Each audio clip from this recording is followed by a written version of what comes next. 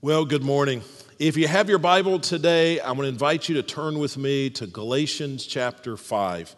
And while you're turning there, I want you to know that what God can do, what God desires to do, and what God will do in the lives of His faithful children is amazing. God is so good, and He is so kind, and He is so wonderful that when He leaves His fingerprints in our lives, we're blessed by that. And I want to show you that this morning from a passage of Scripture here in Galatians chapter 5. We've been working our way through Galatians now for a number of weeks. We come today to verses 22 and 23. And here's my hope. I don't know if you've ever watched a cooking show or a grilling show on television, but they get to the end of the show and they present the food that they've prepared, and you just think, wow, I'm hungry. I have got to have some of that. Well, as we present this truth, as we see God present this truth in this passage, I think what God wants is that we would have that kind of hunger and thirst for what He offers us here. It certainly is an amazing thing. So look with me, Galatians chapter 5, just two verses, verse 22, verse 23.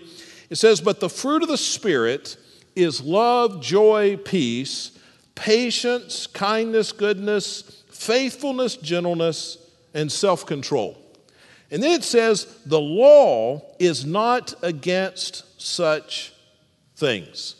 It's a pretty familiar passage of Scripture, probably to many of you, maybe not everybody. This is a passage that Christians love to quote, but I'm afraid it's a passage that we really miss the full meaning of as we quote this. Have you ever heard the idiom that she can't see the forest for the trees? And what we mean by that idiom is that sometimes we look so hard at the details of something that we miss the big picture. And I think that's exactly what happens with this passage. We look at the fruit. We look at the 9 characteristics of the fruit: love, joy, peace, patience, goodness. Many of you could quote all 9 of them. And we focus so much on those 9 that we really miss the main message, the big picture here in this passage. And while the fruit is important, the characteristics of the fruit is important, I think there's something more important in this passage. And that's where I want to draw your attention today. And I think, as I said, this is super encouraging. This is life-changing if we can see the big picture of Galatians 5, 22 and 23. So it's going to be a simple message this morning, nothing complicated.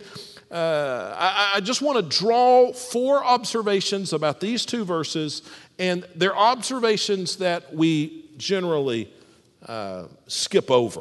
So the first one is this: the fruit of the Spirit describes the ideal life.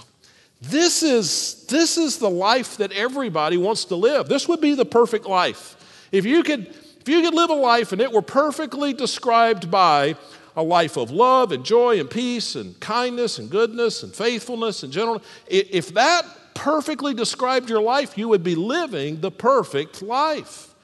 I think one way to see that this is true is to look at not just the 9 characteristics, but the opposite of the 9 characteristics. Because when you see the opposite, I just think it makes it more dramatic, and it's easier to see that this is, in fact, the ideal life.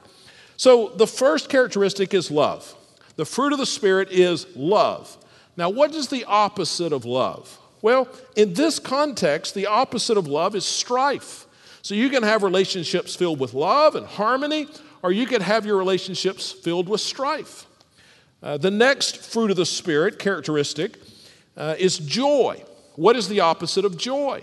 Well, if joy is having a certain level of happiness that is not connected with circumstances, then the opposite of that would be depression, because depression is having a sadness that's not necessarily connected to the circumstances of life. So joy, depression.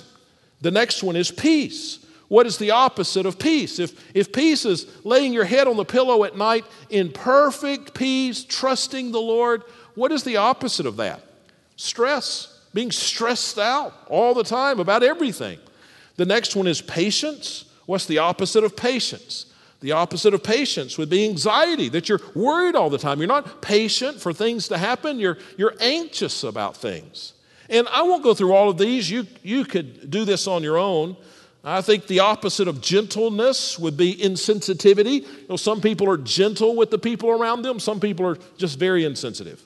The opposite of self-control would be laziness or recklessness. So you see, when you look at the fruit, you have these 9 characteristics, and then you look at the opposite of those. I think it's clear that the 9 characteristics of the fruit of the Spirit describe the perfect life.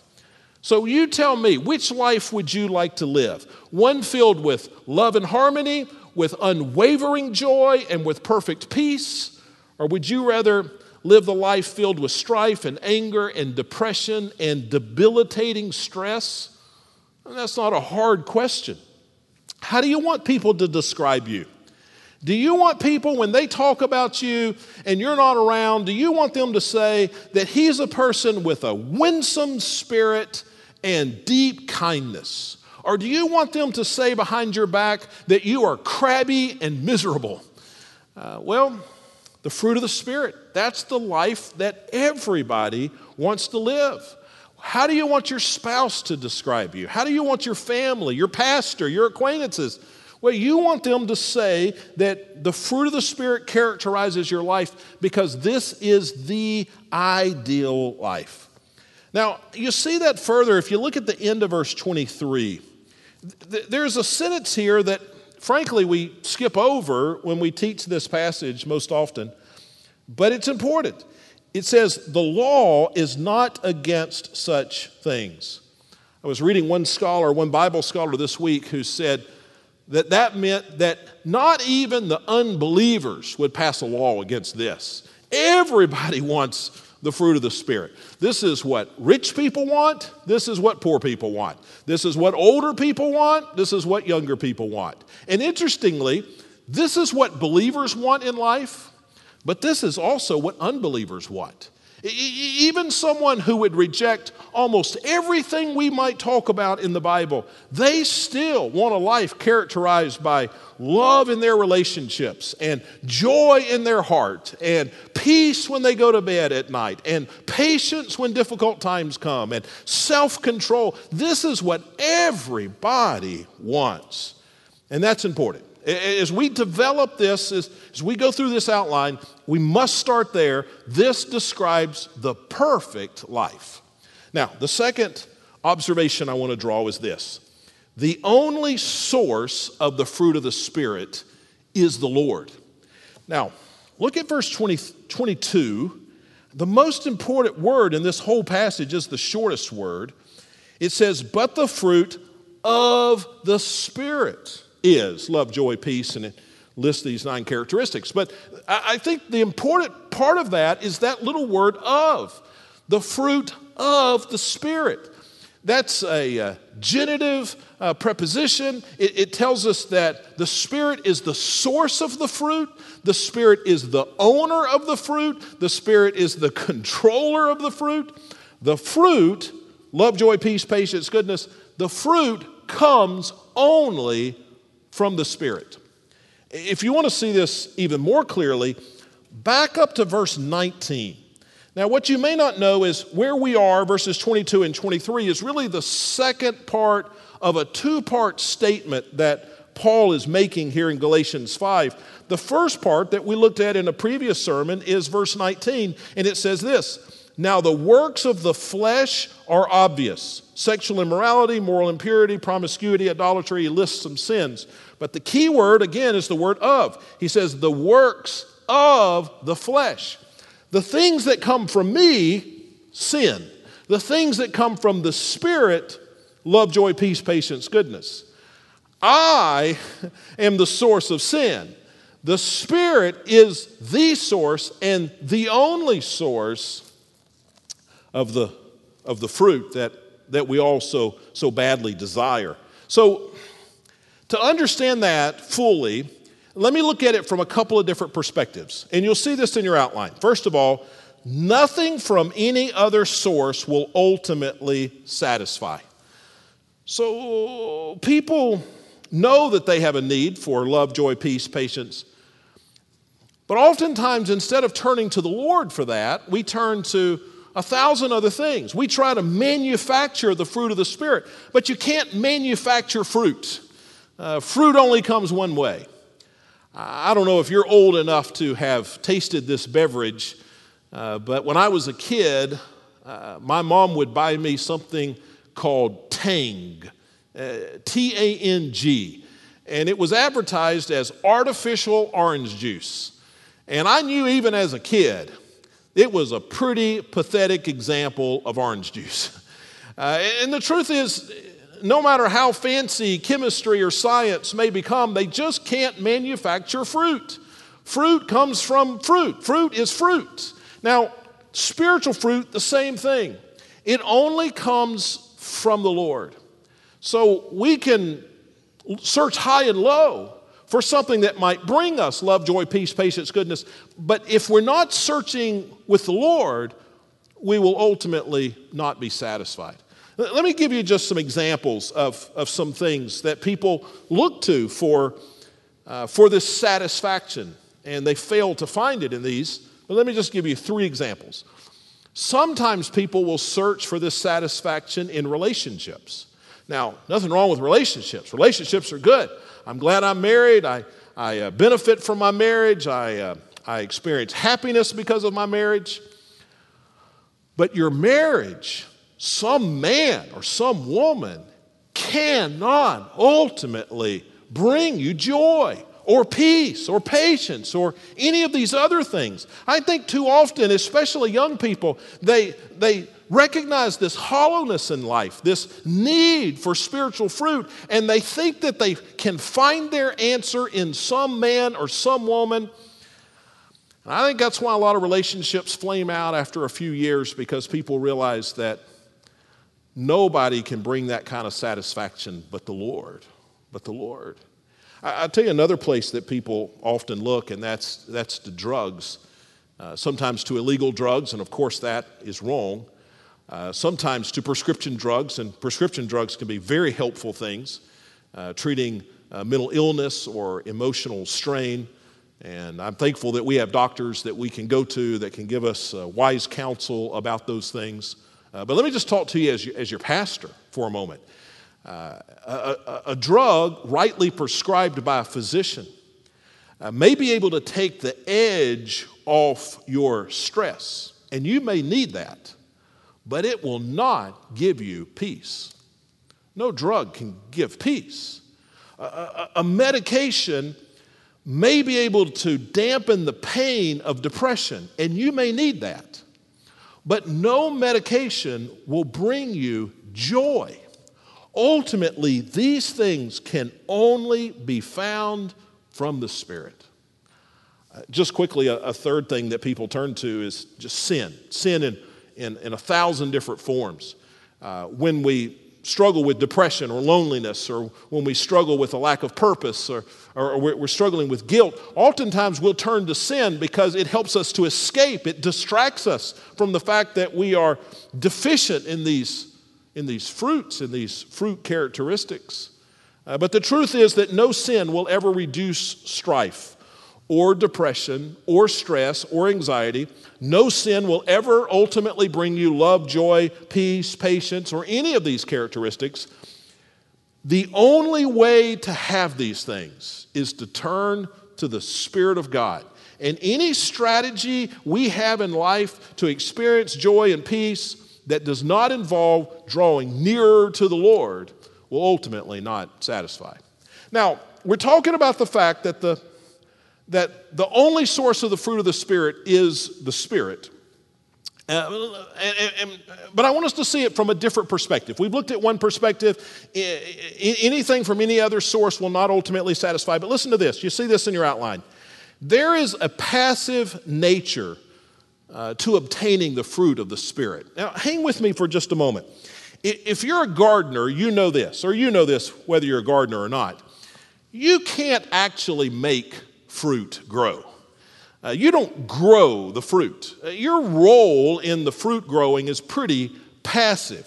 Now, you can create a healthy environment for the fruit to grow. You can put fertilizer in the soil. You can water the soil.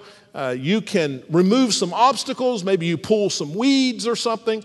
So you can create an optimum environment, but you don't actually make the fruit grow. Your role there is pretty passive. Now, the same thing is true with the fruit of the Spirit. You can't force this fruit in your life. This is not about making a decision. I'm going to be more self-controlled, or I'm going to be more patient next week, or I'm going to be more filled with peace next week, or I'm going to be kinder next week. No, this is not something that you can muster up. That would be the fruit of you. It's the fruit of the Spirit. You have a pretty passive role in this. Now, we're going to see in just a moment, there's something you can do to create a healthy environment so the fruit will grow. But this isn't a commitment you need to make. This is a healthy environment you need to create. It's probably the best way to say that. In fact, I cringe a little bit when I see pastors who will take these 9 characteristics and use this as the basis of a 9-part sermon series on the fruit of the Spirit. And I actually read a couple of those sermon series this week from other pastors, very respected men that probably know way more about the Bible than I do. And they were good sermons, and they were rightly preached, rightly written. There was nothing incorrect that I saw in the sermons. But I think that misses the point. If you go through these 9 fruits one at a time and you say, try harder to do this, and try harder to do that, and try harder to do this other thing, you miss the point that, no, this is something that the Spirit bears in our lives. It's the fruit of the Spirit. It's the ideal life. It comes from the Spirit. Now, here's what I'm hoping you're thinking. Well, then, Pastor, what can I do? What can I do? I want the fruit. It is the perfect life. But you're telling me I can't commit enough to have the fruit, so what do I do? Well, glad you asked. Number 3, the fruit of the Spirit ripens gradually through cultivation. Now, let's go back to being a farmer for a moment, a gardener for a moment. If you want to grow some strawberries, let's think through the steps. First, you're going to plant some seeds. Now, I think actually with strawberries, you usually buy little strawberry plants, but somebody planted some seeds, right? It started with a seed. So you plant some seeds, and then you make the soil ideal. You add some fertilizers, you water it, you keep the birds away and the bugs away. And if you do those things, if you create the perfect environment and you've got good seed, then you will grow some healthy, delicious strawberries. You don't grow them. You created the environment and God grew some healthy, delicious strawberries. Now, the same process applies if we want to experience the fruit of the Spirit. First, you have to start with the right seed, which here would be the Spirit of God and the Word of God. And God's seed is good. If you've put your trust in Jesus. Now, it's important you understand this because so many lost people are frustrated that they don't have love, joy, peace, patience, goodness, kindness. And they're not ever going to have that because it comes only from the Spirit. But if you recognize that you're guilty of sin and your only hope, because that sin separates you from God, the only hope is that Jesus died to pay the penalty for your sins. And you surrender your life to Him and you trust Him. Then He puts the Holy Spirit, we've seen this in recent weeks in the book of Galatians, He puts the Holy Spirit in your heart, He forgives you of your sins, and that becomes the seed so that the fruit can grow. So it starts with the seed. But then you have to cultivate.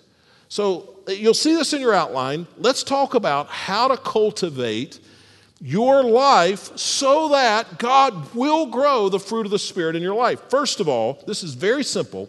You must be connected to the nutrients needed for growth.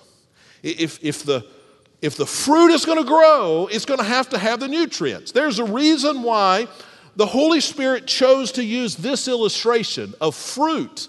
He's trying to teach us something. Fruit needs nutrients. It needs the sap. It needs the fertilizer.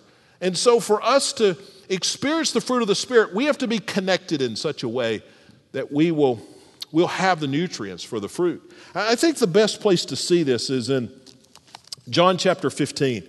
And you don't have to turn there. I'm going to show this to you on the screen. But let me just read a verse I think that illustrates this well. Jesus he's giving a parable. He's talking about growing grapes. It's a different fruit, but he's talking about a vine and branches. Let me just read the verse and I'll explain. Jesus says, "Remain in me and I in you, just as a branch is unable to produce fruit by itself unless it remains on the vine, neither can you unless you remain in me." Now your Bible may say abide in me instead of remain in me, same idea. What he says here is that if you're growing grapes, the branch is not going to grow grapes unless it is connected to the vine. We need to be connected to the Lord if we're going to have the environment where God can grow fruit in our lives. You can be a Christian and not have any of the spiritual fruit.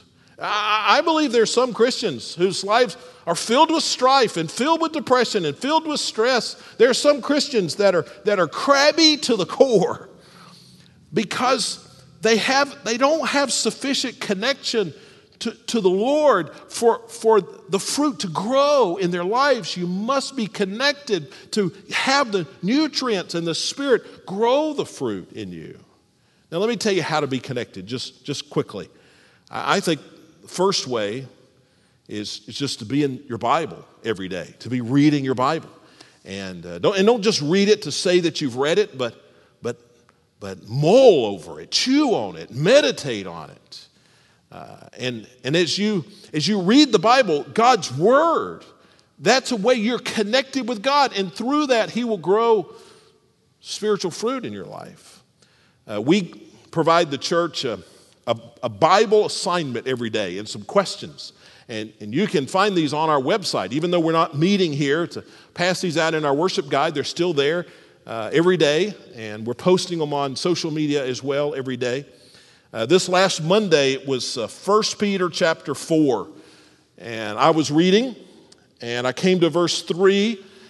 And I don't remember exactly what it said, but the spirit of it is this. Peter said, "We've lived like the unbelievers enough." And that really struck me. And so I spent some time that morning just thinking about enough. In what ways am I living like an unbeliever enough and I need to stop? In what ways is my life too much like the life of an unbeliever? In what ways am I thinking like that? And my panic over this virus?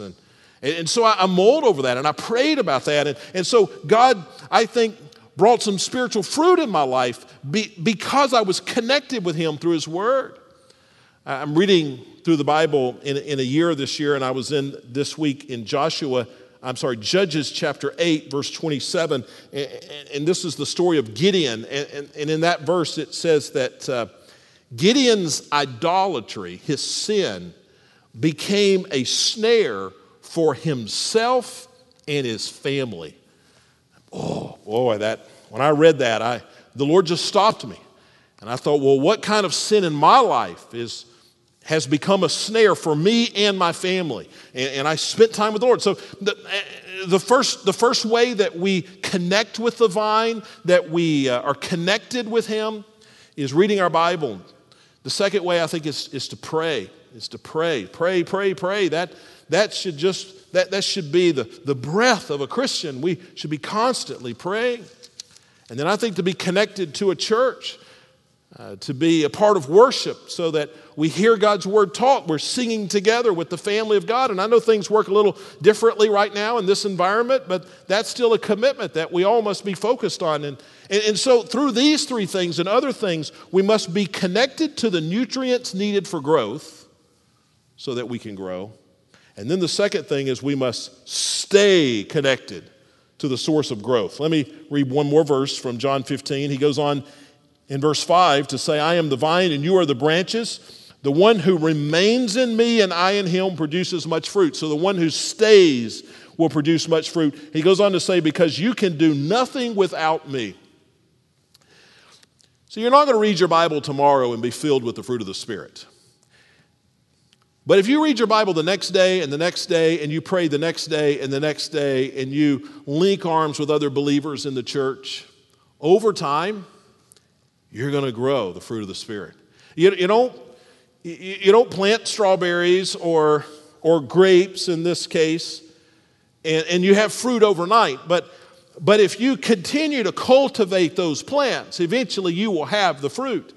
Let me say something that it's probably dangerous for me to say, but I really want you to get this. So often people come to me because they're concerned that they don't read their Bible the right way. They come and say, Pastor, could you give me strategies or help so that I would be better at reading the Bible? Or people come and say, Pastor, I don't know that I pray. I don't know that I'm really good at prayer. Maybe you could help me have a better strategy for prayer. Now, listen. I want you to be better at reading the Bible, and I want you to get better at prayer. But ultimately, the problem isn't that we don't do it well enough. The problem is that we don't do it consistently enough. I would rather you be a lousy Bible reader, but do it every day, and you're going to benefit. I would rather you be a lousy prayer, but pray all day, every day. And you're going to benefit from it. It's consistency. How do you grow? How do you grow fruit? It's not because you have the absolute perfect soil and you dip the plant in it for 5 minutes and then there's fruit. No, it's that you leave the plant there. And over time, with consistency, it grows. The fruit of the Spirit ripens gradually through cultivation. It's not through a commitment as much as it is consistent cultivation. One more thing I want you to see about the fruit of the Spirit is that the fruit of the Spirit glorifies God and authenticates believers. Now, I want to read one last verse from John chapter 15, and this is connected back with what we've been studying here in Galatians 5, but listen to this. Verse 8 says, My Father is glorified by this, that you produce much fruit and prove to be my disciples. What he tells us is that the fruit of the Spirit that we read about in Galatians chapter 5 is like a gauge. It's like a gauge that gives us information. Like you have a gauge in your car that tells you how much fuel is left in your tank. You have a gauge on your oven that tells you the temperature that exists inside the oven. A gauge is some meter that gives you some information. And so the fruit of the Spirit, according to John 15:8, is a gauge that tells two things. It says one thing to you or to me, and it says another thing to the world. What does it say to us? What is our fruit? What is my fruit, the existence of the fruit of the Spirit in my life? What does it say to me? It informs me how closely I am abiding in Christ. Now, can I just be honest with you? The fruit of Noel, the fruit of me, is not love, joy, peace, patience, goodness. No. When I exhibit that fruit, it's because I'm connected well to the vine. Left to my own devices, I don't have any of that. It's not the fruit of me, it's the fruit of the Spirit. A couple of days ago, we were talking, I was having sort of a family talk. My oldest daughter was on speakerphone. She's still at her university in South Carolina. My other two daughters and my wife and myself were sitting in the living room. And we were talking about things, and my oldest daughter called me out on something. And she called me out about my attitude about something that I had had in the last year or so, I suppose. And my first thought was to defend myself. I thought, that is not true of me. I don't have that attitude. But before I said anything, I realized that, no, I have had that attitude. But then I thought, well, that's because of the circumstances. My bad attitude about this has been because of some circumstances. But then the Lord stopped me again. No, it's not circumstances. No, when I'm not abiding closely with Christ, I have a bad attitude. I don't have love and joy and peace and patience and goodness. See, the fruit of the Spirit for me, I can look into my life and I can gauge how closely I'm walking with the Lord. That's why he says in John 15:8 that it is a proof of your abiding in Christ. So it is a gauge for us. It is also a gauge for the world because it tells the world of the goodness of God. When we live in this world and we are people of love and joy and peace and patience and goodness, that is so unnatural. People take notice of it and they take notice of our God. What a good God those people must serve. And when we don't have the fruit of the Spirit, then the opposite is true. I thought about some fruits as I was putting this together. I thought about crab apples. You know what a crab apple is? It's sour and distasteful. I thought about an unripe banana. You ever eaten a green banana? It's bland and there's no sweetness there. It's not good. And then I thought about my favorite fruit, a perfectly ripe Georgia peach. And it's got to be just perfectly ripe. But to bite into that peach, and it is so sweet and it's so satisfying. And so I thought about those three fruits. I think there are times when we're all crab apples, right? I mean, don't think about the people sitting in the room with you. You too. There's sometimes we're crab apples. There's sometimes we are unripened bananas. But if we will be perfectly ripe peaches, then that brings glory and honor to the Father. So Jesus says it that way in John 15:8. Paul says the same thing a different way in 2 Corinthians chapter 2. He says we are the fragrance of Christ. That everywhere we go, we leave behind us the fragrance of Christ. We need to embrace the fruit of the Spirit because that's the perfect life. We need to embrace the fruit of the Spirit because that's what God desires for us. But we need to embrace the fruit of the Spirit because that advertises the goodness of our God.